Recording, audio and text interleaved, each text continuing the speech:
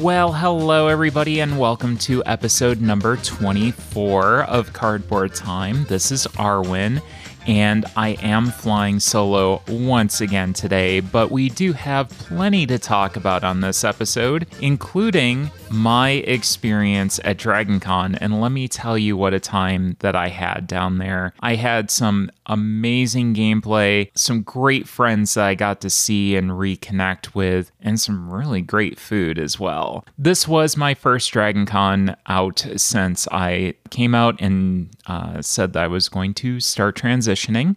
A lot of things I really took for granted pre-transition, like getting on an airplane, where you had to produce documentation and go through security and that, where I was just like, okay, this is a regular everyday occurrence. Not so much anymore. There's a little bit of nervousness, going through TSA and that, but I have to say I was fine. My worries were pretty much unfounded. So everything went really well. Got to reconnect with some friends, not only from down in the Atlanta area, but also the Michiganders, we call them. A couple of them came down from Michigan as well and met us down there, as well as our good friends Mike and Elaine from Sandusky. So really great time. I really remember what I missed about DragonCon. Probably going to go next year, and then that might be it for a couple of years as we go and do some different things. So no regrets, glad that I went and had a great experience. Well, on to the beer of the day. Today's beer of the day is the Shade by Mad Tree Brewing Company out of Cincinnati, Ohio. It was pretty inoffensive, but it also really seemed to be lacking any depth of flavor. It had a couple of hints of blackberry and sea salt, but I was really hoping for a little bit more punch, and I gave it a 3. Again, it wasn't offensive or anything. It just really didn't do much. It was just kind of standard middle of the road. So that was the Shade by Mad Tree Brewing Company. And as we always do, it's time to check the shelf of shame. And you're probably wondering, if you listened to the last episode, Arwen, what did you do while you were down at DragonCon? Did you buy more games? The answer is yes. Did you keep your promise to try to play more games than you bought? And the answer is yes. I am down to 155 games on my shelf of shame, and that is down 5 from the last time that we spoke. So, yeah, there's a little bit of a cheat in there because the last time that I recorded, I had a little bit more of a gap than I usually do. But at the same time, I'm very proud of myself because I went to a convention and didn't go overboard. I kind of went overboard before the convention, but that's a different story. I did stop at my favorite game store that I talk about all the time, Got a lot of games up here in Ohio. I had 6 new additions. 3 of them came from GOTS, and we'll talk about the other 3. And those 3 were Fantastic Factories, Point Salad, both of those we will talk about on this episode, and also Ramen. I picked up Tiny Epic Pirates down at the Renaissance Festival down by Cincinnati. I did get to play that as well. And the 3 games that I bought from GOTS, I also got to play. And then finally, I stopped by the Deepwater booth at DragonCon, and I got talked into picking 2 more games up. One was Seven Summits, which is the only game on my new editions that I didn't get to play. And then Monstrosity, which I have heard Aaron from Boards Alive rave about for a long, long time. So I figured, okay, I've got to pick this one up and try it. I'm in a group setting, so I should be able to get it out fairly easy to the table. And we did. And we are going to talk about this one as well. So you're probably asking yourself, Arwen, if you added 6, you must have played quite a bit, and I did. In addition to the games that I had talked about above, I also played Arcane Bakery Clash and Seasons of Rice, which are 2 Button Shy games. I got to play Concordia Venus, which I think just about everybody that follows my Instagram knows about my love for Concordia. It's such an amazing, amazing game. If you haven't tried it, get out there, try it, get this game to the table. It's so good. Heart of Crown, I also got to the table, and we will be talking about that on this episode.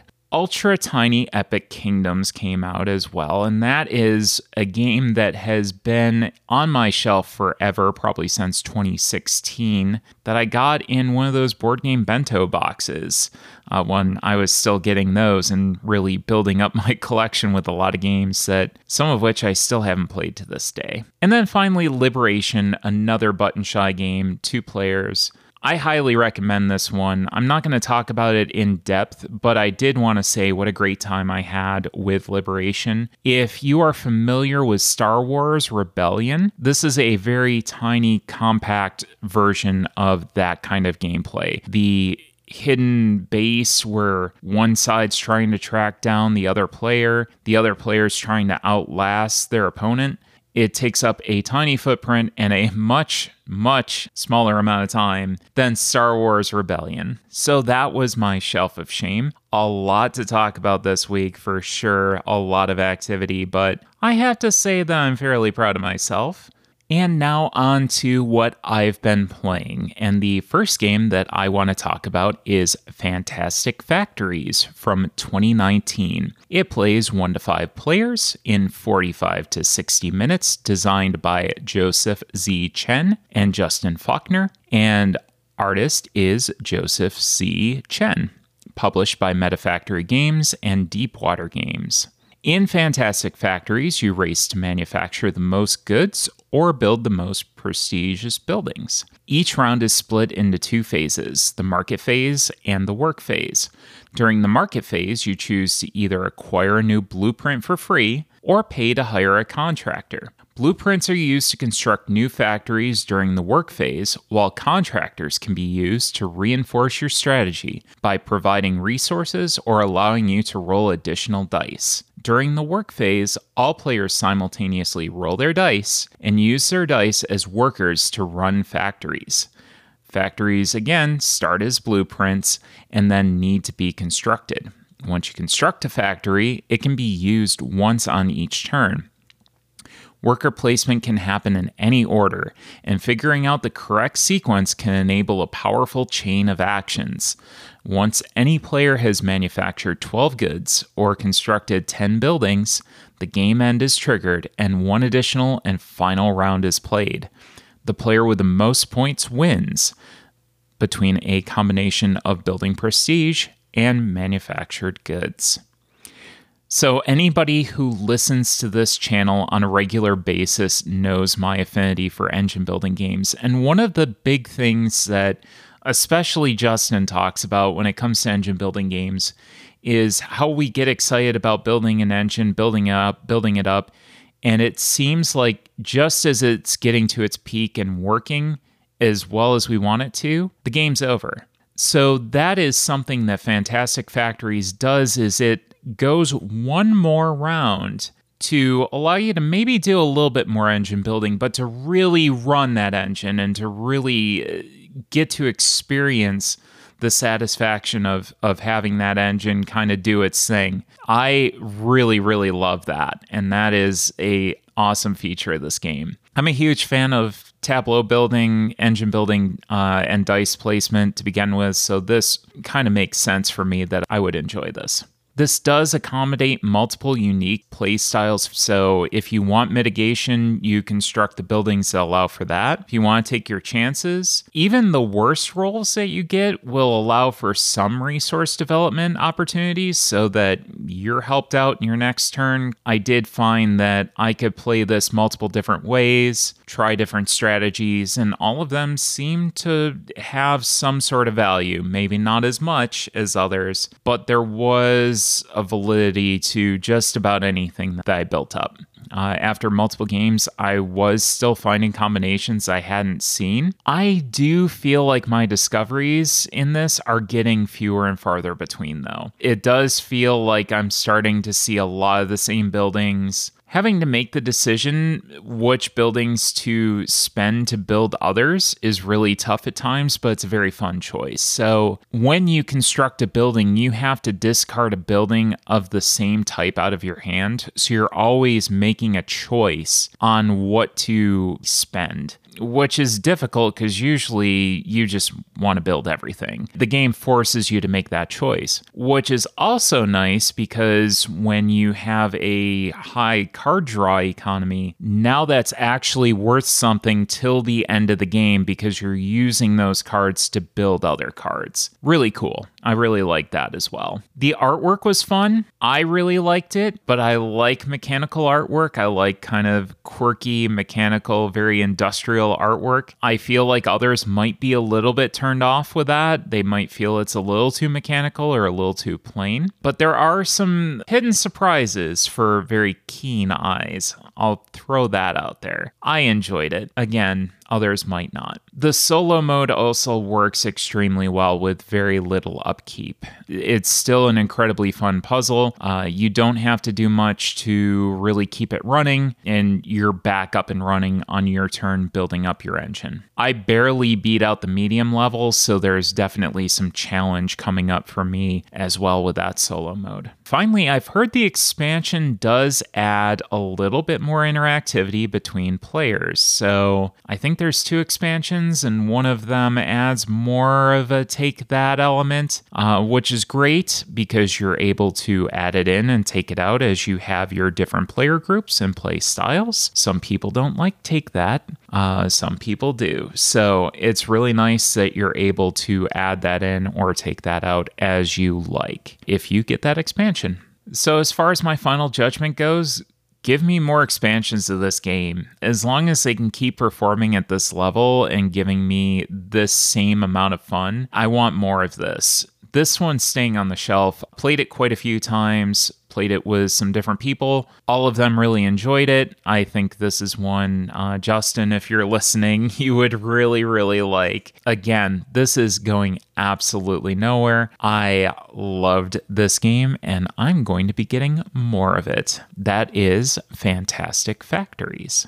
Well, another game that we got out at DragonCon was Point Salad from 2019. This plays 2 to 6 players in 15 to 30 minutes, designed by Molly Johnson, Robert Melvin, and Sean Stankiewicz. The artist is Dylan Mangini, and this was published by AEG. Point Salad is all about scoring points. The cards in Point Salad are 2-sided. One has a point scoring condition on it, and the other has a vegetable on it. On a player's turn, they will either take 1 point card from the draw stacks or 2 vegetables from the field of 6, which are then replenished from the draw stacks. If they need to, players can also turn one of their point cards from the point side to the veggie side.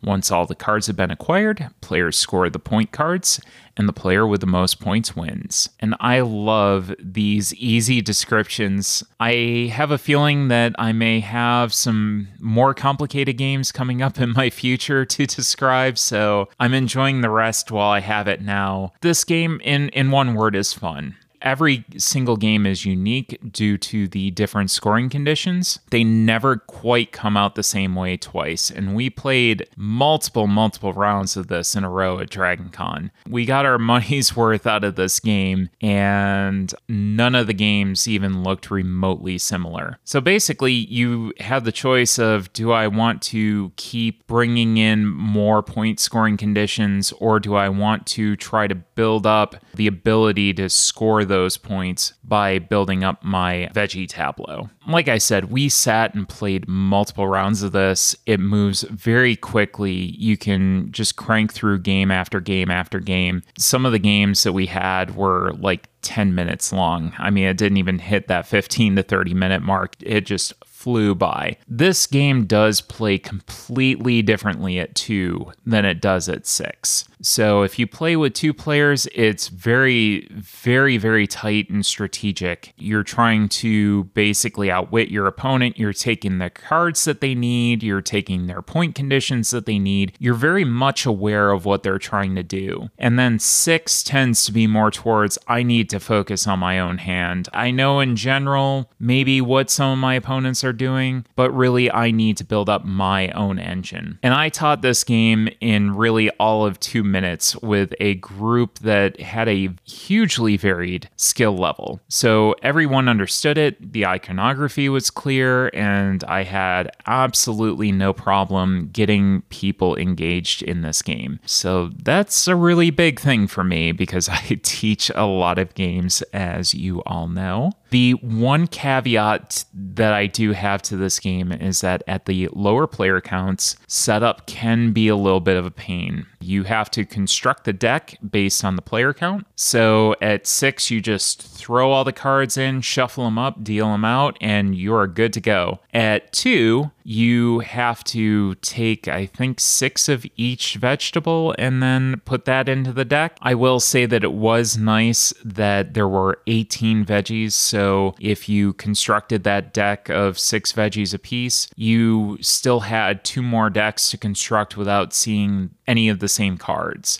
So that did make that nice. But the act of having to do that and separate everything out was a little bit of a pain. It was worth it, in my opinion, to be able to play this game multiple times. So my final judgment is that this game is easily headed to the top of my filler and entry gamer charts. This was a quick to understand but satisfying light game, and this one is absolutely staying on the shelf. And I have to give a shout out to Heather at Gots a Lot of Games for posting about this, because it was really at the top of my list of things to check out. After seeing her post about it, I thought that I needed to get it, and boy am I glad that I did. Definitely one to check out as the holidays are rapidly approaching and we're going to be indoors a little bit more, maybe gathering with our families. This one is super easy to teach, and I would highly recommend Point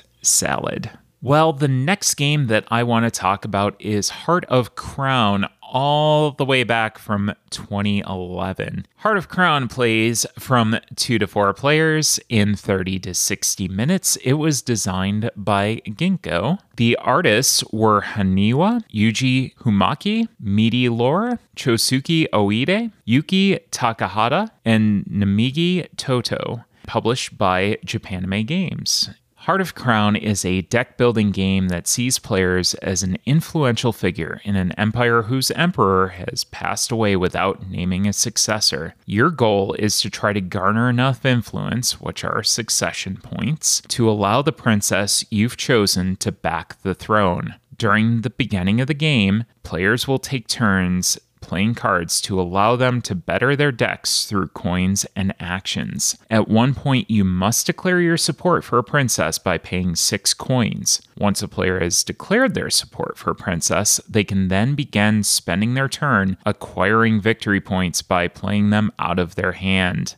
The first player to 20 points triggers a coronation in which players have one more round to interrupt the coronation by getting to 20 points themselves, or reducing that player below 20 points. If the coronation is not interrupted, that player wins. If it is, then the first player to 30 points wins. So a little bit of a kind of a complicated explanation, but it's really not that bad. Once you kind of get the flow of the game, it's pretty streamlined. And it's really another one of those games where the description sounds more complicated than it actually is. I would say that the actual complexity of this game is about one step above Dominion, which is a game that I love and I will reference quite a bit during this review. However, this game does fix the one major gripe that I had with Dominion. in Dominion, you have one action to start off with on your turn that can be chained to another through an action keyword on the card. So it'll say +1 action, you get to take another action. This just basically adds an arrow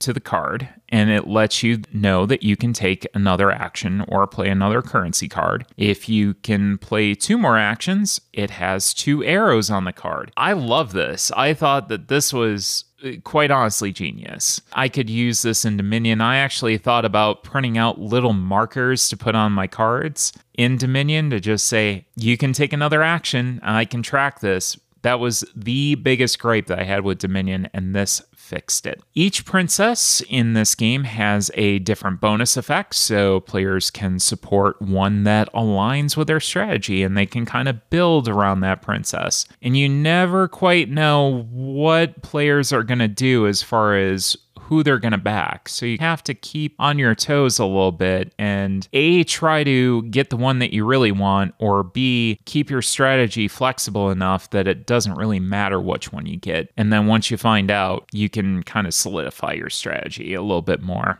There's a really interesting pre and post princess support dynamic. So before you support a princess, it's all about getting your monetary engine built up. And then after you support one, it's all about getting your victory point or support point acquisition engine built up. So I want to get a bunch of money. Well, money's important, but it's not the most important thing. Let me get some victory points. Let me make sure that I can get those victory points out onto the table, because that's the only place that they actually count. You have to spend a turn dumping victory points out of your hand onto the table for them to actually count towards your win condition. So in comparison to Dominion, this is very similar, because Dominion, you start at one point just hitting a switch and acquiring victory points. And this is much the same, but you're doing it through the actual mechanism of playing those victory points in your tableau. It is definitely a different dynamic, and one that was a hugely welcome change, because I've played a lot of deck builders and some of them start to look the same after a while. There's a great variety right out of the base box with a lot of cards included. Again, very similar to Dominion, where you have a lot of different cards that you can kind of swap in and out depending on your play style, how you want to build up that market.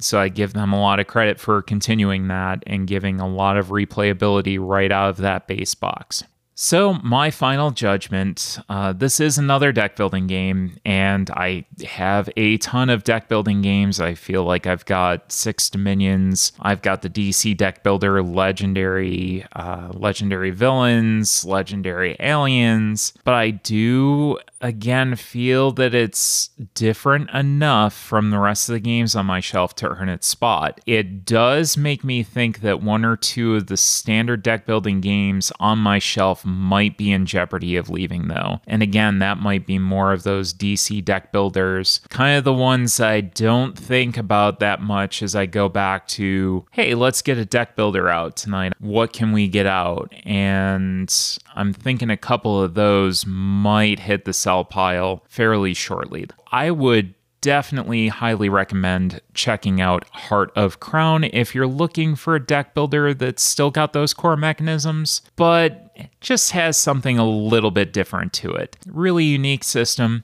Give them a lot of credit. All the way back in 2011, they were doing something different that I haven't seen, and glad to have played Heart of Crown. And the final game that we're going to review on this episode is Monstrosity from 2020, which plays 3 to 8 players in 5 to 30 minutes. Designed and, I believe, drawn by Eric Slauson. Published by Deepwater Games. From the publisher's description, imagine seeing a real alien stomping through your backyard. Now imagine describing what it looked like to a police sketch artist. That is exactly what you're expected to do while playing the frantic drawing party game Monstrosity. One player, known as the Witness, has 20 seconds to examine a picture of a bizarre-looking creature. Then they must describe it to the rest of the players, known as sketch artists. At the end of the round, the witness awards points to the artist who is able to most closely match the monster seen by the witness. The witness can also get a point for their description if they match who the players vote as the best artist. So again, this one was one that I heard Aaron from Boards Alive talk about so much. Finally, I just got tired of him, talking about it. And I need to see this. I need to see how good this game is because I trust Aaron in his judgment. I feel like, we agree on a lot of things. So I had to check this out. This is hands down going to be one of my favorite party games of the year. And I know that I had talked about Pictomania a few episodes ago, which is another great drawing game, don't get me wrong, but this one is amazing. I hate drawing, as many of you know that have listened for a long time. I am horrible at drawing, much reviled across the land, but this is really another game that really makes you not care about that. I think my favorite part of the game is being the witness. It's hectic fun. You have 20 seconds. You're trying to basically memorize as much about this picture that you saw, and then you have to recall everything. I won't give any spoilers because the game is actually very good at separating the packs and giving you a little card that basically says, hey, don't open this before you're ready to play because you don't want to be spoiled. The aliens get really weird. There's some really weird shapes, some really weird designs in there. I love it. I think the artwork is magnificent in this. It's bizarre, but it works so incredibly well because you hear the description of this monster that has these weird features, and all of a sudden you're just looking at them as the sketch artist and being like, they had what as a body? Really? It's an experience that I can't do justice to without having you see these cards. There were multiple laugh out loud moments. Just what you want in a party game. You want those moments where you're going to laugh out loud and just be like, oh my God, they're describing this wrong. And then you see this monster card and it's like, no, they were right. Or in my case, you're completely, absolutely wrong. And then everybody's mad at you for describing so poorly. And again, getting back to being able to draw well, there is somewhat of a disadvantage to not being able to draw well in this game. But the game tends to be more about who matched the description the best. So that does really help out with people who can't draw as well, like me. So my final judgment for this is if you're looking for another solid party game to add to your arsenal, just get this. Seriously, get this yesterday. No, wait. Finish the podcast first. And then go out and get this. I will be teaching this game a lot in the future because it's not going anywhere. We have a couple of events coming up, and this will be one that I cannot wait to teach people just as a beginner opener game. I might not go with the filler on this. I think it's a great opener. It's a great closer or a great, hey, let's just have something to not really have to think about. We're just going to, hang out, have some drinks, have some snacks, and let's just get together and enjoy each other's company. This is going to be a great game to do that with. So with the combo of this and Point Salad, I mean, your holiday needs are pretty much taken care of. I'm just saying. I'm helping you out early this year. I'm not going to wait until the last minute like I did last year. So this is another recommendation for Monstrosity. I feel like with recent events that it's kind of important now to talk about how important it is to recognize the type of environment that we're creating for people in the hobby, especially when it comes to newcomers. Case in point, I recently recommended a local gaming establishment to a mother that had a hard time getting her transgender daughter out of the house as a way of kind of providing a fun, safe environment for her to be in. That was one thing that she noted. She said, my daughter is a huge gamer. She loves games. What could you recommend that may be able to get her out of the house? And as a trans person, I get it. There's some days, especially early on in my transition, that I didn't want to leave the house. I didn't know what people were going to say, what people were going to think. And I think eventually you get over a lot of that, but especially in the early days of a transition, you have that anxiety. That's something that you have to deal with. So I recommended a local establishment and said, these people will treat you well. Hopefully she has fun. And her mother actually followed up with me at a local event after that, and they had a great time. She felt comfortable because the environment, she even talked about when they could go back and do more. So because everyone was so nice to her, she might take this momentum and get out, do things, have more social interactions, make more friends, just be more active. And this simple act of people being decent was a huge social boost to her. So I'm going to ask you to kind of step back and put yourself in her shoes. And imagine if she hadn't been met with such niceness. Imagine if she had been met with negativity and the mental effect that that might have had on her. We can never really know what others are going through just by looking at them. In life, we kind of have to choose what kind of environment we're going to support and create for others. Are we going to just be exclusive, or are we going to invite others in? Bringing others to the table not only allows you to play more games with more people, but it might just turn someone else's day around. Someone who's struggling, someone who has anxiety about getting out, about how they're going to be treated. So think about what kind of environment you're setting at your table the next time that you're out. So in short, like Bill and Ted said, just be excellent to each other. It doesn't cost anything. It's just a matter of being decent to people. And if you can't do that, at least don't be a dick.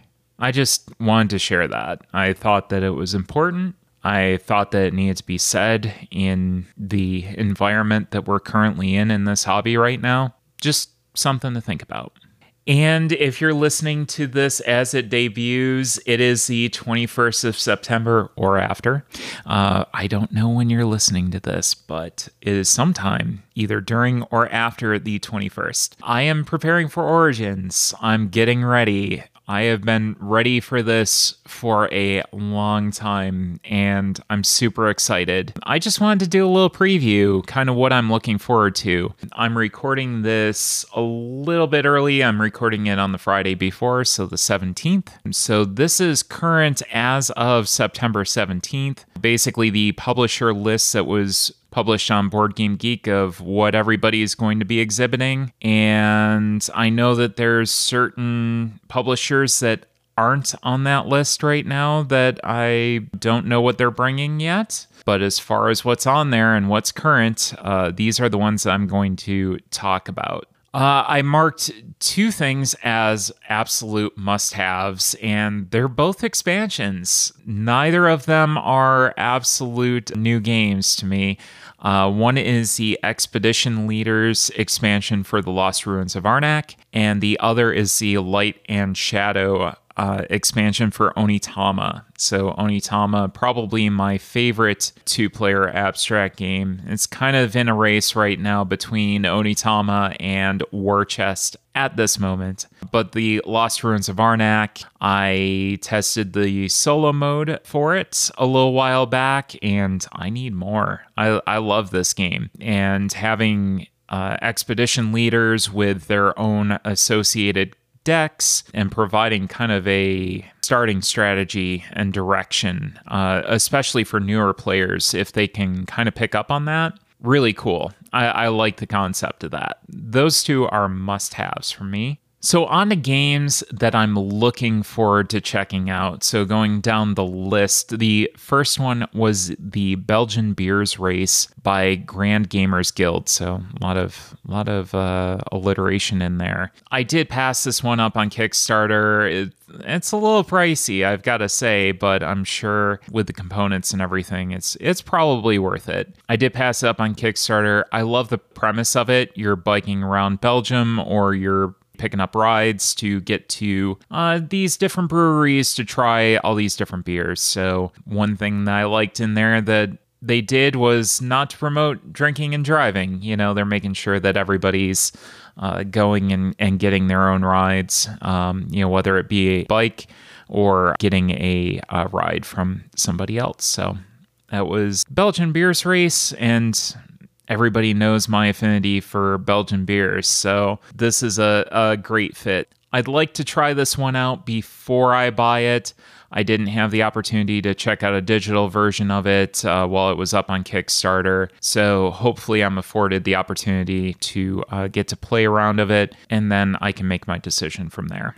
Factory 42 by Dragon Dawn Productions looks very, very interesting. Got a lot of things I like: worker placement, cube towers, and steampunk dwarves, which are also reimagined in 1920s Soviet propaganda. So really pretty unique theme. In addition to cube towers and worker placement, sounds pretty much right up my alley. It sounds like it takes a little bit of a sarcastic tone, a little tongue-in-cheek kind of thing, but very unique. Fairly interested in Factory 42.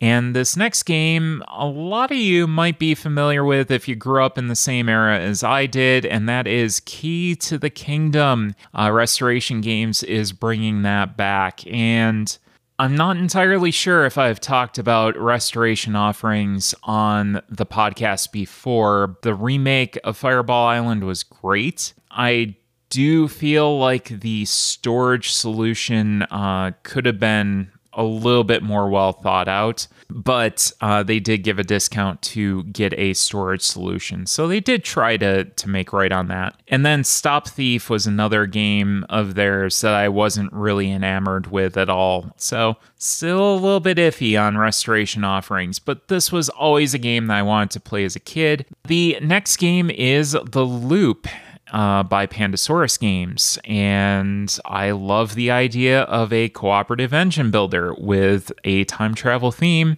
and a cube tower. Lots of cube towers in this, but love cube towers. This seems really cool. I've been hearing a lot of this on social media. And another game that I've heard a lot about on social media is On the Rocks. And this one might be a good replacement for Last Call, the bartender game. This one's been all over social media. A lot of people have been talking about it on my feed. So definitely one that has kind of piqued my interest. Another game that I'm really interested to see is Role Player Adventures by Thunderworks Games, and I'm extremely curious to see how they're going to translate role player into a cooperative kind of exploration game. After seeing how Dice Throne Adventures turned out, I'm really curious to see how good this one's going to be. I really love Dice Throne Adventures, so this one is definitely on my radar. And then finally, The Night Cage is another game that's been kind of invading my social media and stalking in a little bit this week. It's a lot darker game than I'm used to than my standard fare. It's a very unique theme. It's very dark. It sounds like it's different enough from Subterra that it's worth looking at. So we'll see. We'll try to get a game in, and we'll see how well The Night Cage fares. So that's kind of my little Origins preview for you. Just what I'm looking forward to checking out and seeing. I'm also looking forward to beers and food. Again, really looking forward to this. So this is it. It's our last podcast before Origins. The next time that you hear from me on the microphone, it is going to be either during or after Origins 2021. So I'm going to implore you that if you are going down there, please reach out to me. We can meet up, have a beer, play a game or two. I'm looking forward to seeing all of you there. So we'll talk after Origins. I'm going to be there Thursday through Sunday. I might live stream. I might not. I don't know yet. We'll see how the weekend goes. So, a final point of action, please make sure that you visit our brand new website at cardboardtime.com. Allie did such a wonderful job getting the initial design done. We're going to work on it a little bit more. It has all the socials I'm about to mention, as well as a link to see my Shelf of Shame on Board Game Geek in real time, so you can follow along and see how I'm doing, and check up on me during the week in between these 2-week sessions, so that you kind of know, oh my God, she's gone off the rails. And if you see something on there that you want to hear about next, just let me know. And to do that, you can go to Facebook. You can go to Instagram and Twitter at cardboard_time. You can check out our Board Game Geek podcast page. And any questions, suggestions, or ideas for discussion topics, please email cardboardtime@gmail.com. As always, thanks again for listening, and we'll see you again in 2 weeks after Origins for another episode of Cardboard Time. Happy gaming, everyone.